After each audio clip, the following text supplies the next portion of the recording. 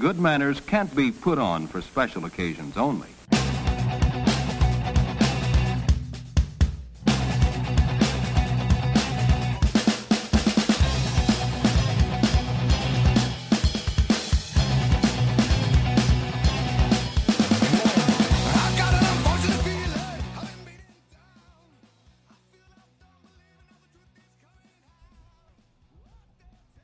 And we're on.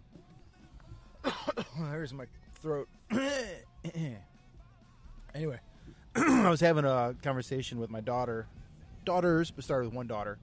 I forget how the topic even came up. I think often we debate definitions because there's a few things that have come up in their school that they're wrong on. Not only wrong on the actual like Webster's definition of it, but even how it was applied. And I forget what the word was. It'll come back to me eventually.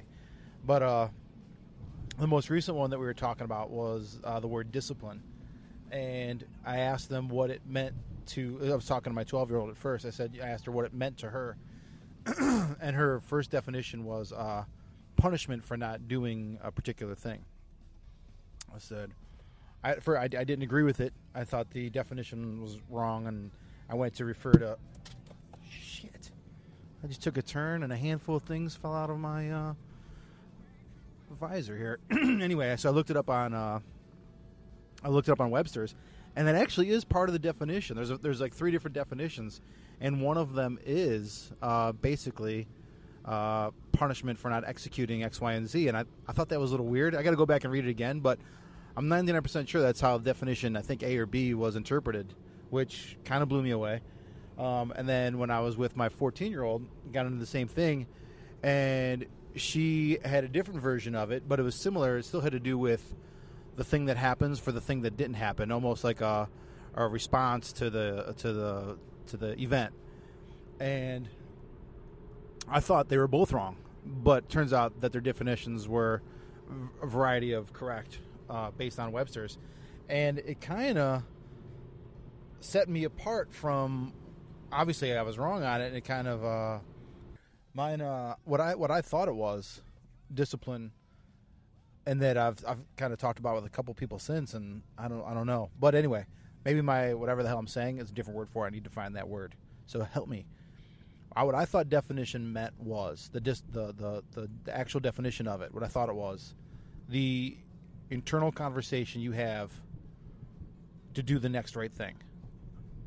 That's my. How would you define self-discipline? When I think of that in my head right now, I think of what's the next right thing to do and go do that. And then when you make X amount of, you choose those things all day long, you have self-discipline. You know what I mean? Like you can do it one time, good decision. You do it again, all right, here we go. Like the momentum of it is becoming a disciplined person. I don't see because to me it's like almost like an optimistic, pessimistic view of it, and the Webster's definition of it to me seemed negative. It seemed like the repercussion of bad. I don't know. It just seemed to me, maybe just the way I read it versus the way I'm looking at it. It's positive. It's I make these decisions in a row, whatever. I just see it in a row. Like you have to knock them down like dominoes, one at a time. And over the course of making 30 great decisions in a row, you start to become a more disciplined person overall. Where the only thing you have, the only options you have, just by habit and momentum, are good decisions, and that leads to a disciplined life. And again, I'm kind of just bullshitting away at it because my definition was wrong. I don't know what the word is then to define how I see this particular thing. The word was discipline. I guess that's not the word. I need a new word and go from there. Because like I said, I talked about it at the gym the other day with some people. And I define it just as that, the momentum of taking each step, or taking each step to build the momentum where they are just the automatic steps are the disciplined steps, where you kind of switch over your mind from doing what just feels good right now to doing what's right now. And you just keep consecutively making those decisions of what's the next best option, right? Like what's the right thing to do right now? And you get that done. And then you ask again, what's the right thing to do right now? And you get that done. And you step forward and you just keep taking these steps forward and keep asking the question over and over again, keep answering it with the right thing to do. And over the course of time, over X amount of those decisions, I feel like I keep repeating myself, but over, doing that in a row, like, it's automatic.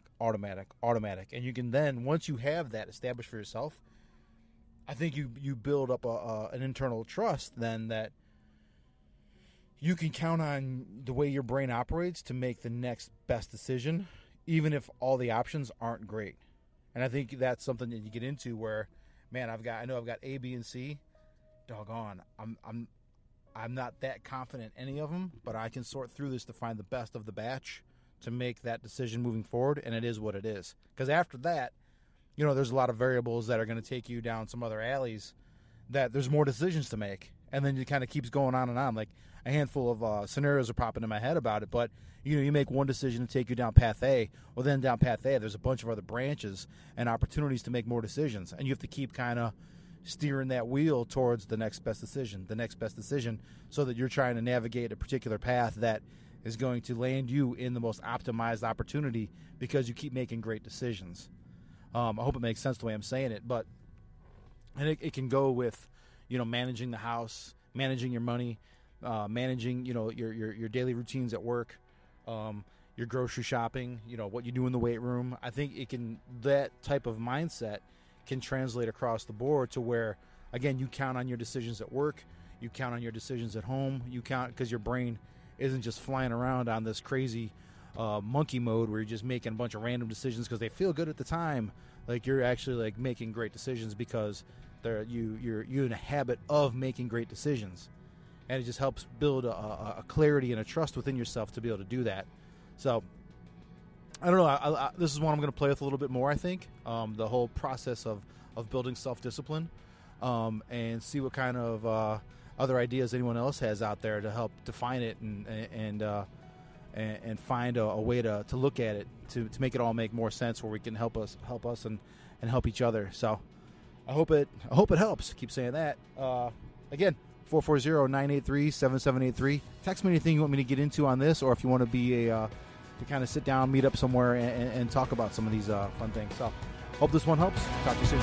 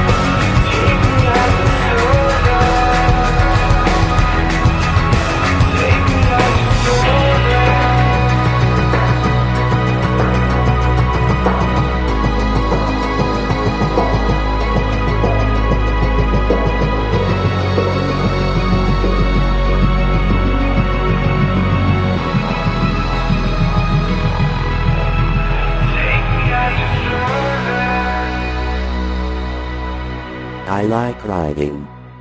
I do this to amuse myself. It's my life and I only get one go round. This was the result. Like life, it's tentative, fragile and halting. And these are the memories, gorgeous. And welcome home.